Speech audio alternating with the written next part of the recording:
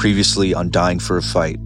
This community doesn't trust the police and doesn't want to talk to them, and that makes it hard for you to solve this murder, which makes them not trust the police and not want to talk to you. How do you solve that? I don't know. Isn't it sort of your job? I don't believe that they're going to investigate it. I mean, they have that vehicle. They've not said anything. A lot of my brain space is people that I thought were supposed to be my friends trying to tear me down. That hurts way more than the death threats. It was basically wanting to defy them by them not wanting anyone to know what happened to him. I snapped. I saw red and I just kicked her. It felt so good. It really did. It felt so good.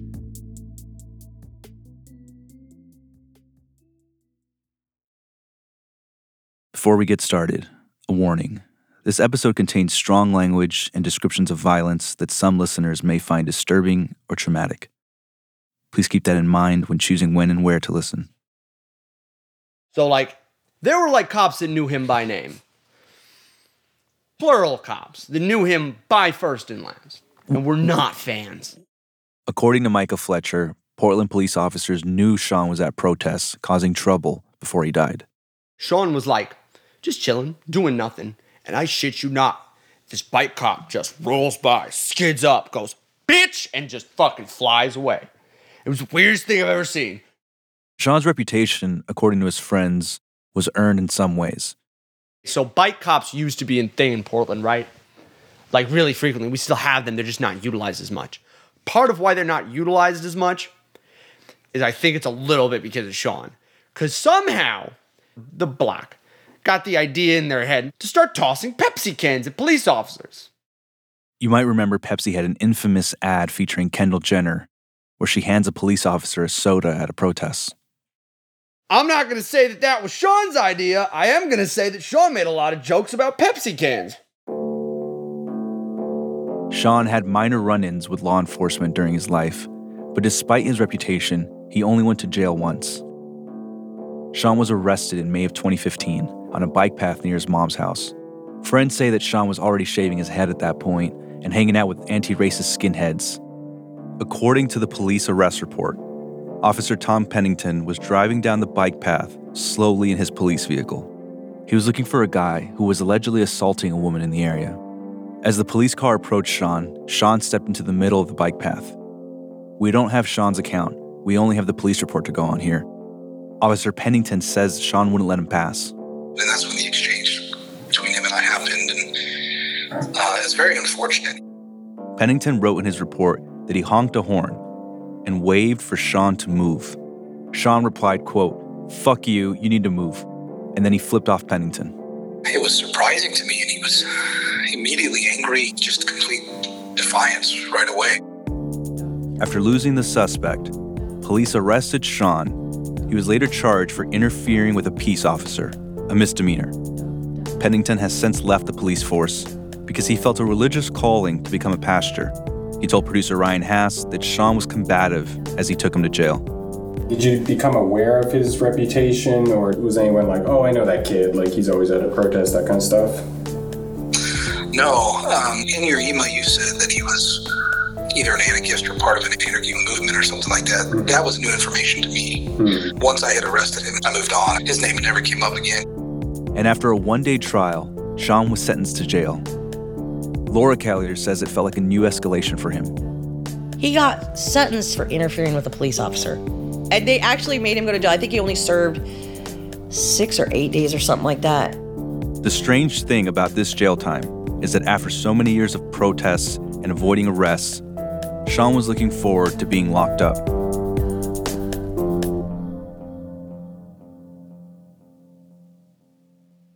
He said, "This will be a great experience." What the fuck? Did you talk to him while he was in there? No, he wouldn't talk to me. He goes, "Oh, no communication. I got to understand what's going on." I think he wanted to learn. Wait, what? Yeah, I think he really wanted to be immersed in the situation and see what it's like. He wanted to get rid of the prison system and jail system. So I think for him, he took it as an opportunity. This opportunity wasn't everything Sean had hoped it would be. He did say that some of it was a little scary because obviously there's skinheads there that are not anti-racist skinheads, and it was difficult for him because he wanted to stay the hell away from them. He was worried that it might get dangerous for him. Laura says that seeing the jail system from the inside just reinforced Sean's beliefs that jails and prisons aren't a place where people are reformed. He wanted total abolition of police and prisons. We actually talked about it. He said if he was going to ever end up with a serious sentence, he would have taken his own life. He said that? Yeah. Because he knew how corrupt and disgusting the prison system was and how much abuse, and it has nothing to do with justice. Pushing boundaries like Sean did, saying how many cages you could rattle before you end up in one, is something I saw a lot during the more than 100 consecutive days of protests in Portland over the summer of 2020. That long period of protests was different from the years of left-right clashes in the years leading up to it. This was a fight explicitly between left-wing protesters and the police. Protesters would light trash bins on fire or break windows and swear at officers to get a reaction out of them. They'd throw water bottles and fireworks, and police would snap on some nights, unleash hell on people who were antagonizing them. During the biggest racial justice protest Portland had ever seen, it was like Sean's energy was out in the streets, even though he'd been killed 7 months earlier. Would Sean have been out there this past summer? Sean would be in prison right now. He would have been out there, yes. He would have been doing everything he could to have amped it up to the next level, to really radicalize even more people. 2020 was a year of extremes. People were pushed to their breaking points by the stress of the pandemic and the violent exchanges with police that took place at racial justice protests nationwide. Whether that was people marching for racial justice, or anarchists, or even the police, I saw exhaustion on every face eventually, and anger. There were waves of emotion that swept through the crowd. I know this because I felt them as well. It was a collective experience that rippled through everyone in their own way. And since then, I've been asking myself, how far did people get pushed by the protests in 2020? Is there a way back from the trauma people experienced in the streets? 2020 was a year that tested many people's limits. Radical ideas that Sean cared about, like abolishing the police and prisons, would become part of mainstream conversation. And the street fights that followed would change Laura Kellier forever. From Something Else in Oregon Public Broadcasting, this is The Fault Line, Dying for a Fight. I'm Sergio Olmos.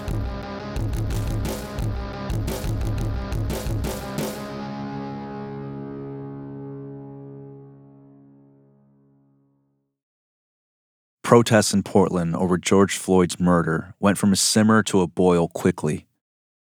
On May 28th, protesters in Minneapolis set fire to and destroyed the police precinct where Derek Chauvin worked. They were outraged over George Floyd's brutal murder. And the next night, some Portlanders tried something similar. I had been following the racial justice protests for a few days at that point, watching them grow night by night. People had been stuck at home for months because of COVID-19 were finding each other in the streets. It was a mix of outrage and human connection that started drawing more people. There were hundreds, and then there were thousands of people. They closed down bridges and highways.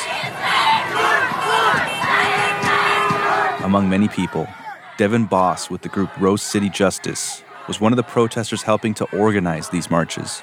It was just this culmination of so many specific things.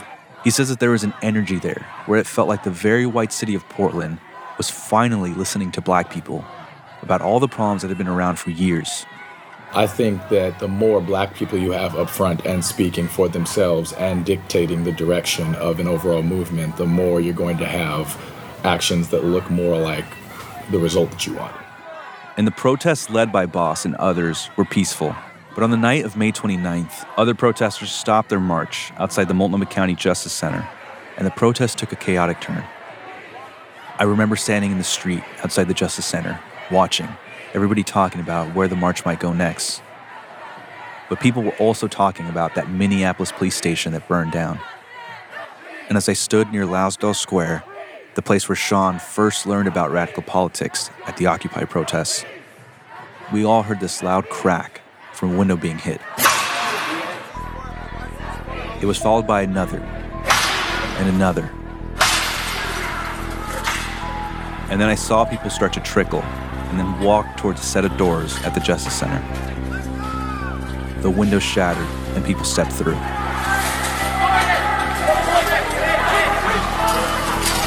Some protesters were begging people not to break things. But with each person who went through the window frame, others became emboldened.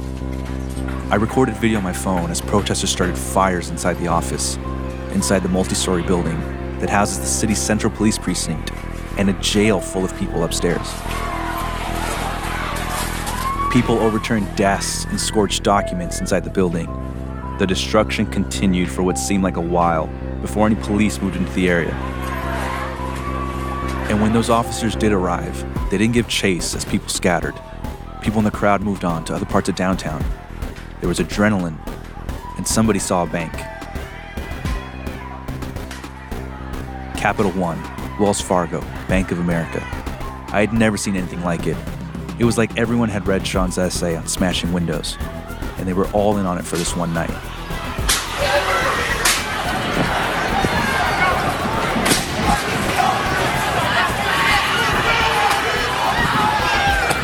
Kids who looked like they were still in high school were taking laptops from the Apple Store and lifting Louis Vuitton bags from the mall. The police eventually drove people out of downtown using tear gas and impact weapons.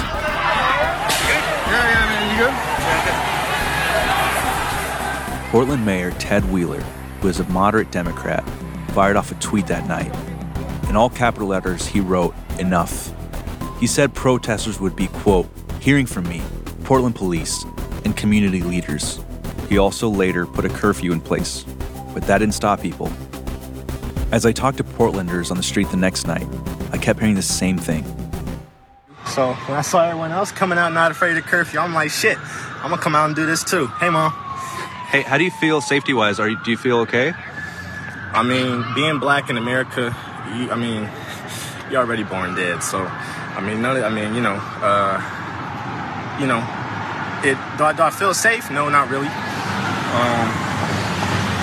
But what's the point? We're already not safe anyway. So we might as well, if we already not safe, we don't make some noise with it. People were saying they didn't feel safe in their communities. The promise of safety by police meant little anymore. For some people, that was a new feeling. Like this one woman I talked to who had never been tear gassed before. How do you feel? I feel very outraged and very sad and distraught.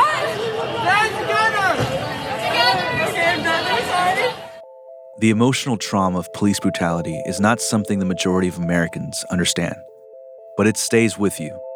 I have my own experiences with this, and it took me a long time to understand how they were affecting me. I call that feeling the fear, and I try to take notice when I'm feeling it. There was one night very early on where a Portland police officer hit me with a baton, and that's when I really felt the fear. I was walking away from a line of police officers clearing an area. I was trying to follow police instructions. I'm moving back. I'm moving back. I showed my press credentials. The police were pushing me towards another line of officers who had their backs to me. I tried warning the officers that I was coming up behind them. I'm going this way. Hey, I'm behind you. I'm going that way. I was behind him. I wanted to warn him. I was trying to do everything right, and the police still hit me. I know. Whoa. Okay, I'm going. Oh, I didn't see that, all right? I didn't see that. I'm going. When police use violence against you for seemingly no reason, it might give you the fear. For the first time, I felt afraid that I could be killed or seriously hurt by a Portland police officer. Police violence makes you have a rage inside, and it took me time to understand why. Eventually, I came to the realization that it's because there's nothing you can do about it. You can't hit them back. You can't even argue with them. You can't get revenge. You can't get justice. Most of the Portland police officers at protests in the summer of 2020 didn't even have their name badges displayed. I realized I was at the mercy of this police officer. I didn't have freedom of the press. I had freedom at this officer's permission. The whole country was scrutinizing police after George Floyd's murder, and yet this Portland police officer who hit me didn't have to worry about that at all. He used violence to put me in my place, and I was powerless to stop it. The anger I was feeling was what lots of people had been feeling. The helplessness that millions of people were feeling across the country when they turned up at a racial justice protest, only to be met by police violence, was the same feeling Black Americans have been dealing with for hundreds of years. The current movement against police killings in Portland started around 2003, when a small group of women pushed back after police officer Scott McAllister killed 21-year-old Kendra James during a traffic stop. Since then, Portland police have shot and killed Shane Clements, Jose Padilla, James Jahar Perez, Bruce Clark, William Grigsby, Dwayne Novak, Ronald Reibling Jr., Vernon Allen, Raymond Gorder, Dennis Young, David Hughes, Stephen Bolin, Jeffrey Turpin, Jason Spoor, Aaron Campbell, Jack Collins, Keaton Otis, Daryl Ferguson, Thomas Higginbotham, Brad Morgan, Billy Sims, Merle Hatch, Santiago Cisneros, Kelly Swoboda, Nicholas Davis, Christopher Healy, Alan Bellew, Michael Johnson, Stephen Leifel, Quantis Hayes, Terrell Johnson, John Elfritz, Patrick Kimmons, Samuel Rice, Andre Gladden, Jeb Brock, David Downs, Lane Martin, Coben Hendrickson, Robert Delgado, Michael Townsend, and Alexander Tadros. And the names of the officers who faced charges for those killings? Cities across the country have lists like that. They get new names added to them each year. Police killed more than 1,100 people in 2020 alone. The protests happening across the country in the wake of George Floyd's murder shared common themes, but they were also unique to each place, and that was true in Portland as well. Politically minded people like Gregory McKelvey seized on the moment. They wanted to change policies that allowed these police killings to go on without any repercussions. McKelvey left Portland in 2018 to work for a housing nonprofit, but he moved back to the city about a year before the protests. He and his wife moved their 2 infants after a short time living in Atlanta, just so McKelvey could have a chance to run the mayoral campaign of Sarah Iannarone. I think that that's when you're at your best, when 12 people that are leading these protests can also be in the boardroom, right? Iannarone was a progressive candidate with ties to local activists. Portland Mayor Ted Wheeler is a millionaire, a Democrat who comes from old Northwest timber money. He served as the state treasurer of Oregon before becoming mayor. He's about as establishment as someone can get, and a PAC supporting the incumbent mayor slammed her for not denouncing property destruction. Sarah Iannarone tweets. Her tweets are strikingly cutting, vilifying people. But when Sarah was asked 4 times to condemn violence, here's all she had to say. Peaceful protests, in my opinion, might not necessarily be moving the conversation forward. Reject Sarah Iannarone. Portland needs a leader, not a tweeter. McKelvey says the optics of the protesters' property damage were unpopular with voters, but progressives were hopeful that seeing the police's harsh response to protests would push people to vote for change. And I feel like this is the progression of how we get to where we need to go. McKelvey was hopeful that by winning the mayor's office, the police would have to radically change how they conducted business. Because in Portland, the mayor usually functions as the city's police commissioner. Still, McKelvey says that he knows that trying to change things through policy would have been the opposite of what Sean would have wanted if he was alive and saw the protests exploding night after night. I think we would have disagreed in 2020 more than ever. It could have been bad. He would have not viewed the power of these legislative fixes that I thought were possible because of the uprising. He would have seen that as reform and would have thought that this was an opportunity to radicalize massive amounts of people, even if we don't get them all, and escalating to something else. What Greg didn't know was that the political spectacle coming to Portland was going to reinforce Sean's way of seeing things. Police weren't just going to stop protecting people. They were going to turn to overt violence against people who were exercising their First Amendment rights to protest. After years of groups like Proud Boys and Patriot Prayer coming into the city to fight with anti-fascists, Portland became a case study in deepening political divisions across the country, and a kind of easy Republican scapegoat for the nation's ills. Portland is a disaster. It's been a disaster for many, many years. In late June of 2020, former President Trump signed an executive order that on its face was to protect federal statues and monuments. He did that after people at protests toppled the statues of slaveholders.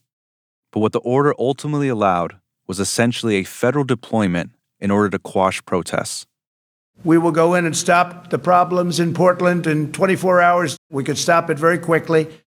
The president was also propping up his sagging re-election campaign and looking for ways to deflect from the rising death toll of the pandemic. Soon, hundreds of federal officers flooded into the city. Portlanders were outraged, and protests that had been shrinking after a month straight of demonstrations swelled up again to thousands of people. It was good for the people to see what our government really does to us. Sean wasn't there for this chaos, but his mother, Laura, was. I probably went out there about maybe 30 times. Each night, crowds would gather at the fence around the federal courthouse to shout at the federal officers. Some would shine powerful lasers in the officers' eyes or throw water balls at them.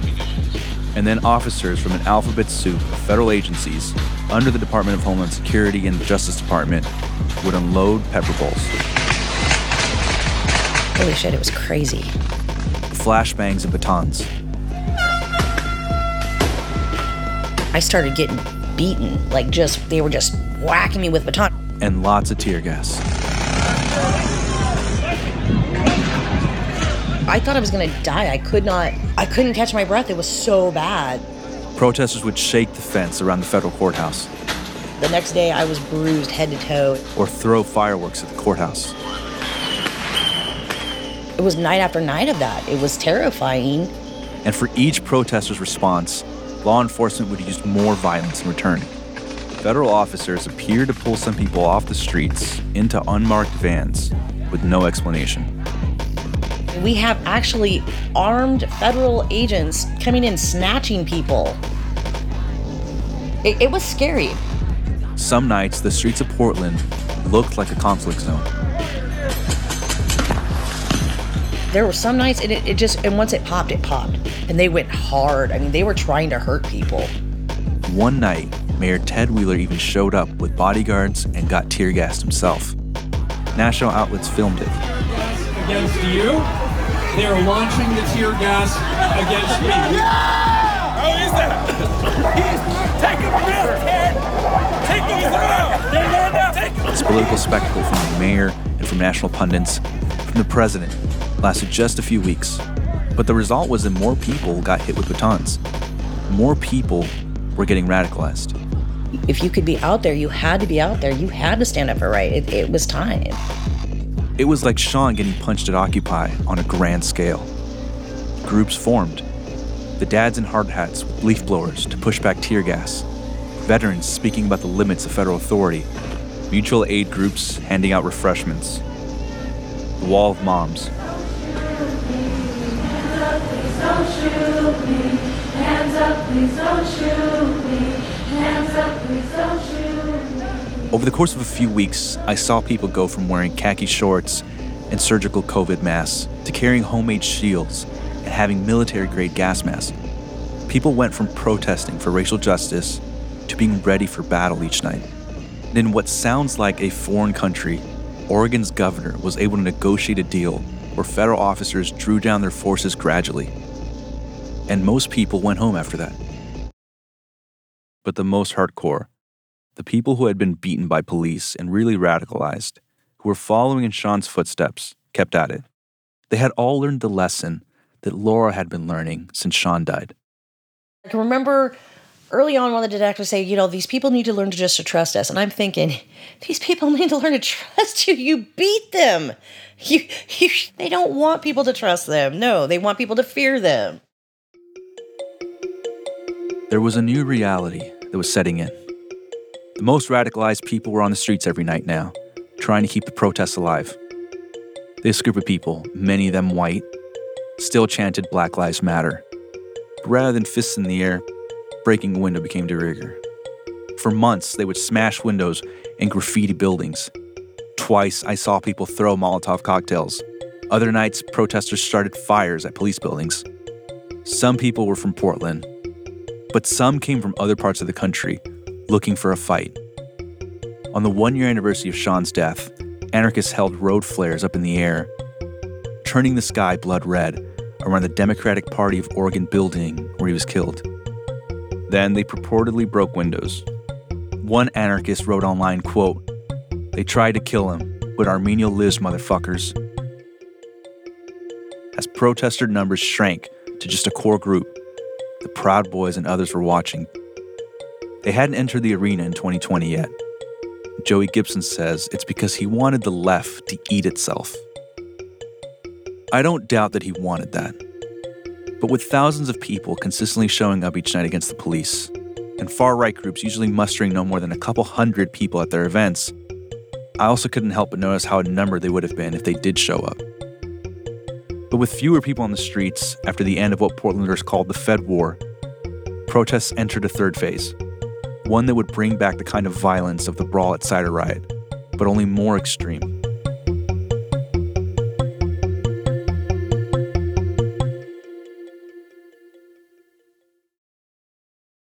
Welcome to True Spies, the podcast that takes you deep inside the greatest secret missions of all time. Suddenly out of the darkness appeared Bin Laden. You'll meet the people who live life undercover. What do they know? What are their skills? And what would you do in their position? Vengeance felt good. Seeing these people pay for what they'd done felt righteous. True Spies from Spyscape Studios, wherever you get your podcasts. Have you ever felt like escaping to your own desert island? Jane Gaskin did exactly that, trading in the family home to begin a new life in the tropics. But she soon discovers that paradise has its secrets. I'm Alice Levine, and this is The Price of Paradise, the island dream that ends in kidnap, corruption, and murder. Wish you were here? Follow The Price of Paradise now, wherever you listen to podcasts. Protesting in 2020 became a routine. And that's something people don't really talk about. I've felt the ways that protests can make you feel alive, help you avoid your own trauma. There were countless nights I choked on tear gas, had to dump water in my eyes so that I didn't blindly stumble off a curb. I got burns and even drew blood from impact weapons exploding on me. And then during the daytime, I couldn't feel anything at all. I started sports gambling all the time. I'd go to a bar once they opened and put money down on soccer matches. Whether I won or lost, it didn't seem to matter. It started coming home with me and affected my relationships. I'd be with a loved one and I couldn't pay attention to what was happening. I wouldn't be present. My mind felt like a computer when you put in a scratch CD. I would struggle to process even simple tasks. I'd be in a room and not remember why I walked in there. It happened to the people around me too, like photojournalist Nathan Howard. Clear out the gas mask, clear out, here's the big one. If you're a photographer, clear out all the tear gas off your photo sensor from your cameras. Nathan was out there just like me, night after night. Our lives revolved around protests for much of 2020. Thing, sort of get home in one piece, get a good photo, keep in mind the context. That was kind of my mantra. We weren't out there breaking windows or protesting. In a lot of ways, protests were healthy for journalists. It helped elevate our careers. Our work appeared in national and international publications, outlets that didn't know us before 2020. But like everyone else out there, the toxic parts of the protest crept into our lives like its own kind of virus. But I do remember a moment near the end of Fed Wars, when Fed Wars was wrapping up, and I know that I talked to a lot of journalists who had the same moment, but like I was talking to family members and I was like, I don't feel like I can even relate to you guys anymore because of what we've been going through for the last year. I feel like I'm on an entirely different level. Nathan says he even let the protests take over when he proposed marriage to his fiancée. I got engaged during the protests. I proposed marriage during the protests because I thought the protests were over. Like an idiot. I thought it was August and it was winding down and I thought we were at the end of it. He says he had been putting off proposing for months because he was working so much. But finally one weekend, he and his girlfriend had family in town. He proposed at a riverside park. And then about 6 hours later, I had a gas mask on, and I was getting tear gassed by federal officers. You hear yourself now saying, I went to work the night I proposed. That's not a good sign. No, it's not great. What do you think you hear yourself? It sounds like an idiot. I mean, yeah, that's not a great sign. But it's also, it's a unique situation. People who were in the streets were becoming warped in ways that were hard to recognize at the time if you were out there. And people who were watching on TV or social media couldn't understand at all because they weren't experiencing these extreme events. There was a huge disconnect. Tension had been building for decades, and this confluence of white supremacy, police brutality, and radical left politics. And it was a situation pushed to an extreme level by the most contentious presidential election in recent memory. By August 22nd, 2020, less than 3 months after the nightly protests started, the heated politics of the upcoming presidential election had become the leading reason for people to turn up in the streets. On this day, a caravan of trucks and motorcycles adorned with Trump 2020 flags drove into downtown Portland. Today is a rally to stand up for our country, for the patriots, the good, hardworking men and women of this city and this country, and to stand up and support the police. I was there, of course. And then the final spot is outside the Central Bureau here. Yes, my expectations are just to have a great time and celebrate our law enforcement officers. As the flag-waving crowd made their way into downtown, they revved their engines and started to form a line of people around the Justice Center, where many Black Lives Matter protests had happened early in the year. Anti-fascist counter-protesters gathered on one side of the street. The pro-Trump crowd was on the other side of the street, in front of the Justice Center doors. People started yelling at each other. A group of people rode bicycles down the middle of the street between these two lines of people, shouting Black Lives Matter. Then as both sides of the streets filled up, far-right protesters with helmets and military vests and tasers marched down the same street. Move back! Move back! Get out of the fucking street! Other people on the far right carried shields. They were painted with QAnon logos. They carried paintball guns and batons. Both sides carried bear mace. It was like Fed war again, but without the feds. Here's how one of the anti-fascists there described the scene. Where the protest, instead of being like BLM activists versus cops, was like fascists versus BLM protesters. It was like a change of pace for us. There was no real police presence that day, and these groups on each side kept building.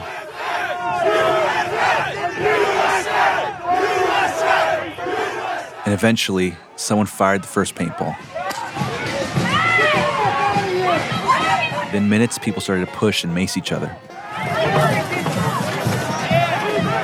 Then it became all-out hand-to-hand combat.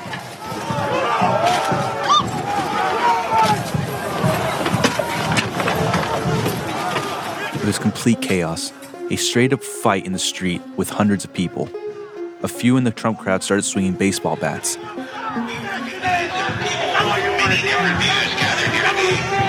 The fight at Cider Riot had only been about a year before this, but nothing had changed since then.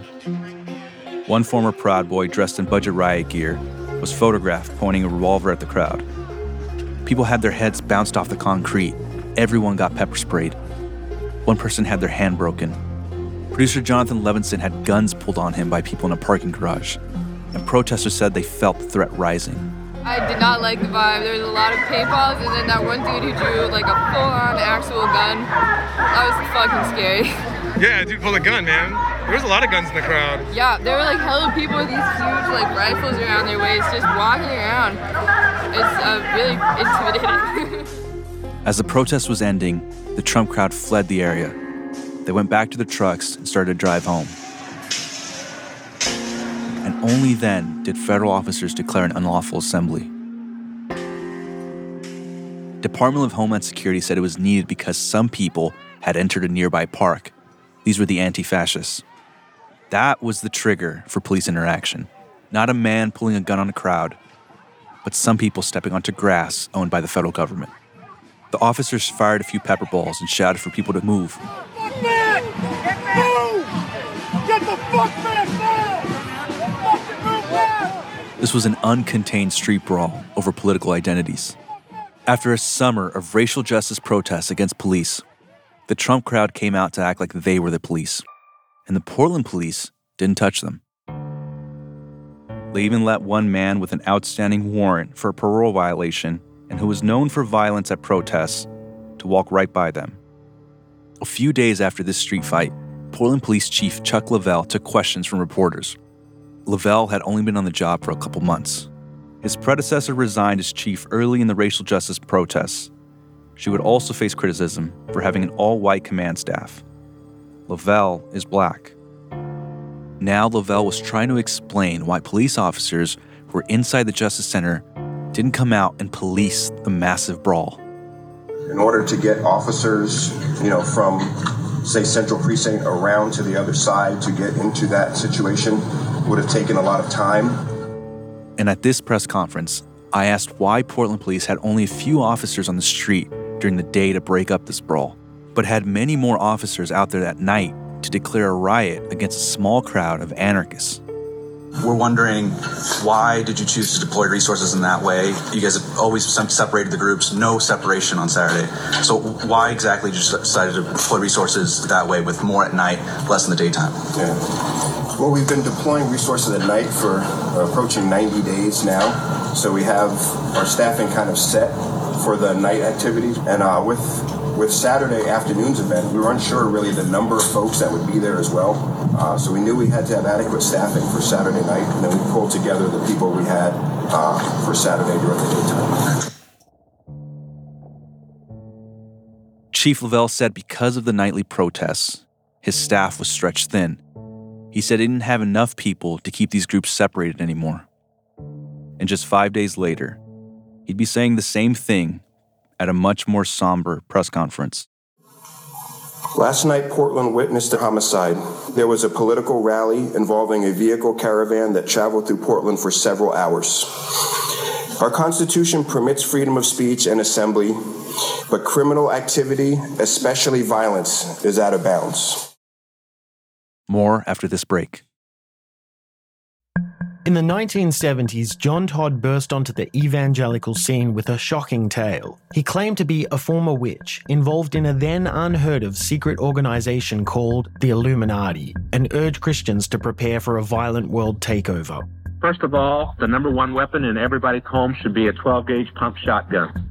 Hear the amazing story of one of the originators of the modern-day conspiracy theory. From Magnificent Noise and Sony Music Entertainment, this is Cover Up, the Conspiracy Tapes.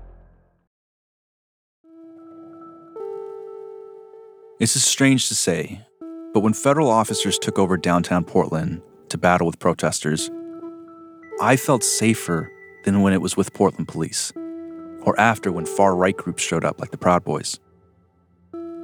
Other than the times that federal officers would bull rush, which was truly terrifying, it was almost like the federal protests were predictable.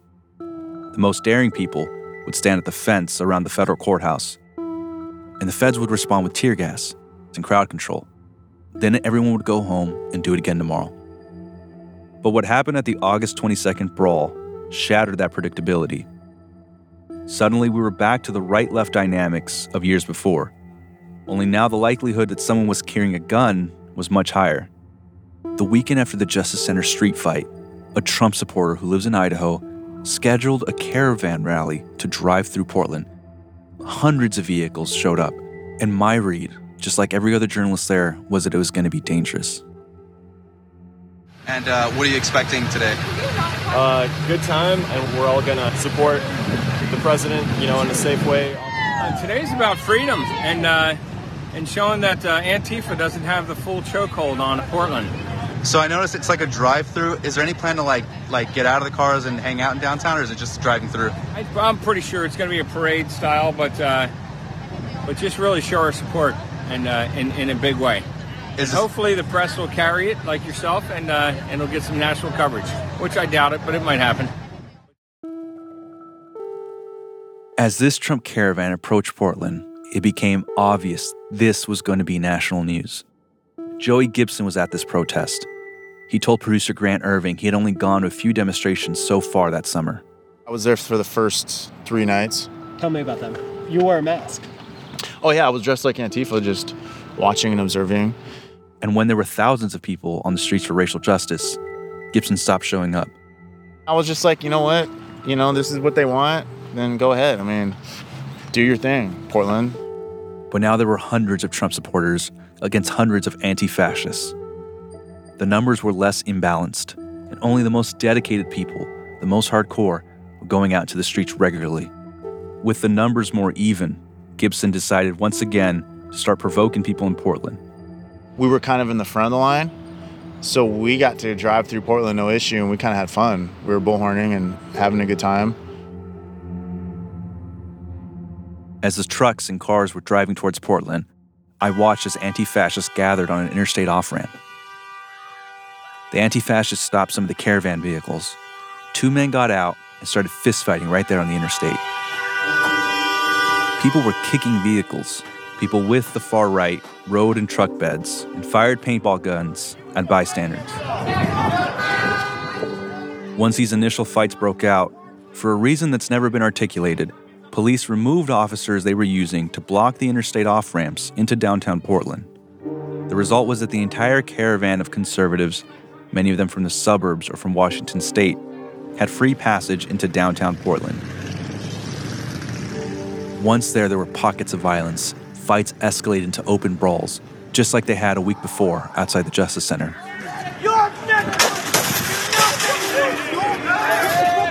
This continued for hours as police made some small interventions and tried to get the trucks out of downtown. But it was already too late. Block by block along the truck route, violence was breaking out.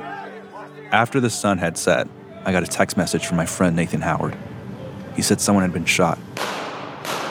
I was like 3 or 4 feet away from when he got shot. I was on the phone and then heard the gunshots behind me. Dropped the phone, sprinted over, and photographed him as the medics tried to treat him, as his friend tried to fight off Antifa medics who were trying to get in there to treat him. Photographed Antifa medics trying to fight off cop medics as they came in and tried to treat him. And, he was dead within a couple minutes. As I got to the scene, I saw the man who was killed was wearing a Patriot Prayer hat. I texted Joey Gibson, trying to confirm if he knew the man. I later learned he did. His name was Aaron J. Danielson. It was a night that felt like it was inevitable. Here's Nathan again.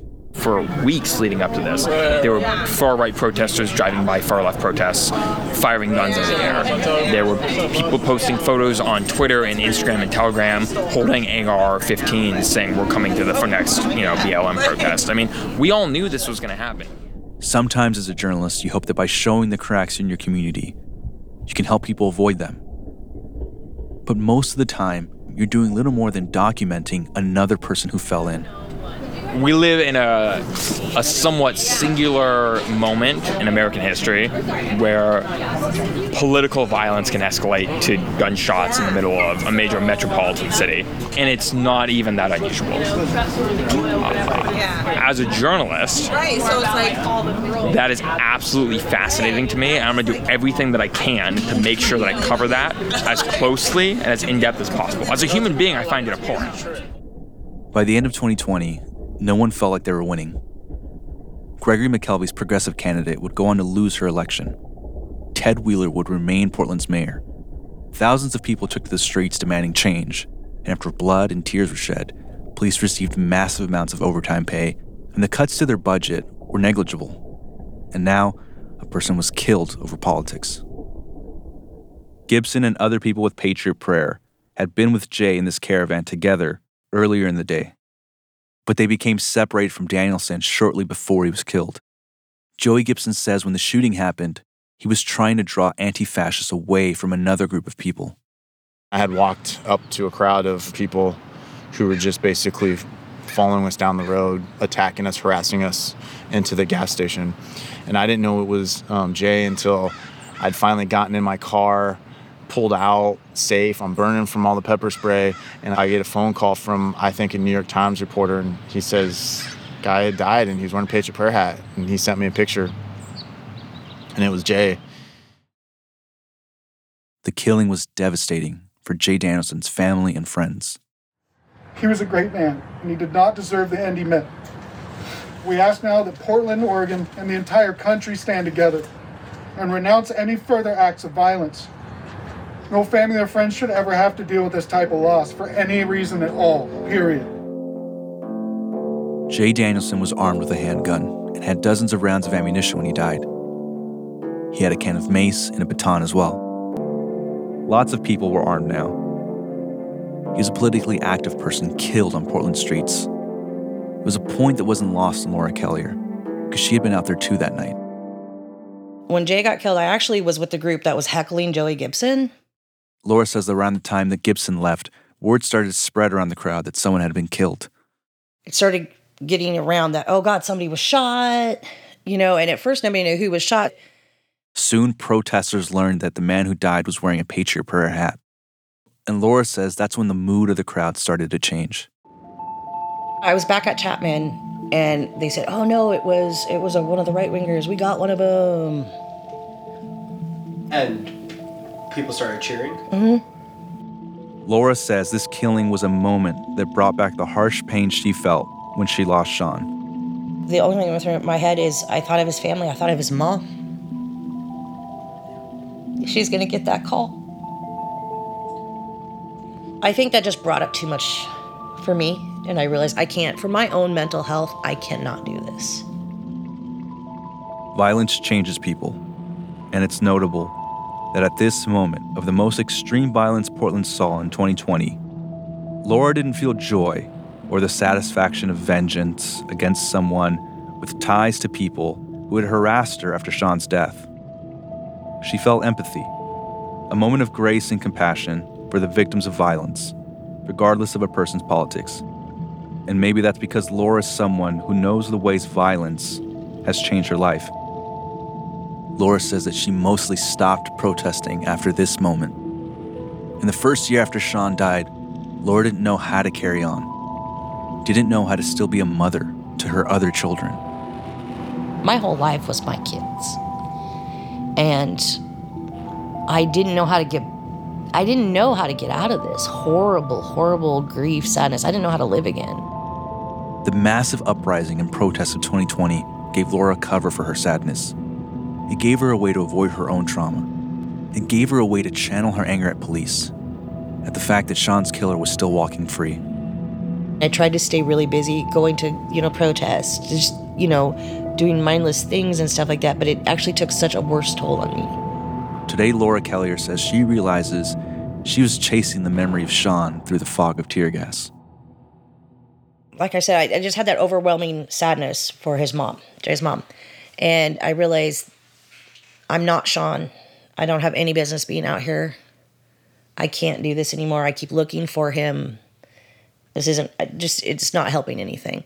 It sounds like you realized in that moment that you were going out there in memory of Sean more than the politics of whatever's going on. Yeah, which, please don't take this the wrong way. Black lives definitely matter, and it was so important to be out there. But I didn't have the mental capacity to be out there, or the physical capacity really for what we were facing any longer, and I realized that. Jay Danielson's killing was a turning point for Laura in terms of attending protests. But she also didn't abandon the ideals that Sean cared about. She wants to abolish the police. She wants to abolish prisons. She wants Sean's vision to be realized. And that's put her in a complicated position. Because without those things, it's not clear how she would get justice for Sean's homicide. Laura says it's been a long journey for her to understand what justice would look like. But now, 2 years after the homicide, she says she's ready for a resolution between her and Sean's killer. At first, I wanted the police to arrest him and make him pay with prison. I don't have that feeling anymore. I think you said you have two outcomes that you would prefer. Yeah, that it's taken care of by the streets, or that he meets with me one-on-one. I can hear his life story, find out what he needs to change his life. Through the process of learning more about restorative justice, and also knowing my own struggles that I've had in my life, and, if I could have had somebody with kindness, what would that have changed? I don't know what his life story is. You know, I really don't. I have assumptions that I've made.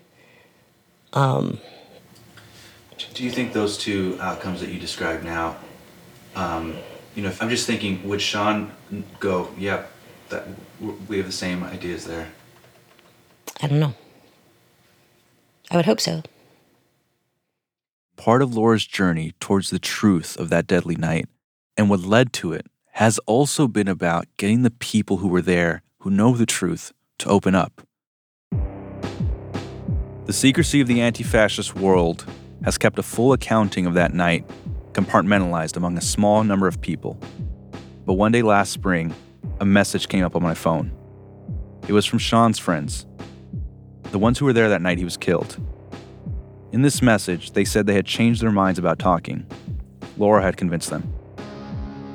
It's like when you date and you're like, you text something and they're just replying and they decide not to, and you're like, fuck. It is like that. But the thing is that if they keep deleting and rewriting, that's a good thing for you, right? Because they are thinking about what they're going to say to you. Now, for the first time ever, they're telling their story publicly. That's next week on The Fault Line, Dying for a Fight. Dying for a Fight is a co-production between Something Else and OPB. This show was reported and produced by Grant Irving, Ryan Hass, and me, Sergio Olmos.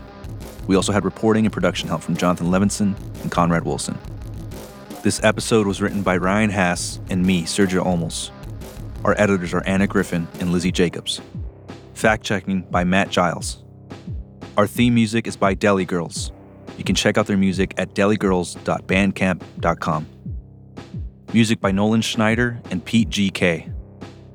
Additional music by Deli Girls. Sam Baer is our sound engineer. Executive producers for Dying for a Fight are Lizzie Jacobs, Tom Koenig, and Anna Griffin. Thanks also to Steve Ackerman, Jen Mistry, and E.K. Ekpatola. We had production assistance from Bashak Artin and Mia Warren. Oregon Public Broadcasting storytelling and podcasts from all across the Northwest happen only with the support of our members. Help keep access to this critical news and information freely available to everyone by joining OPB as a monthly sustainer or with a single contribution at opb.org/pod. Thank you.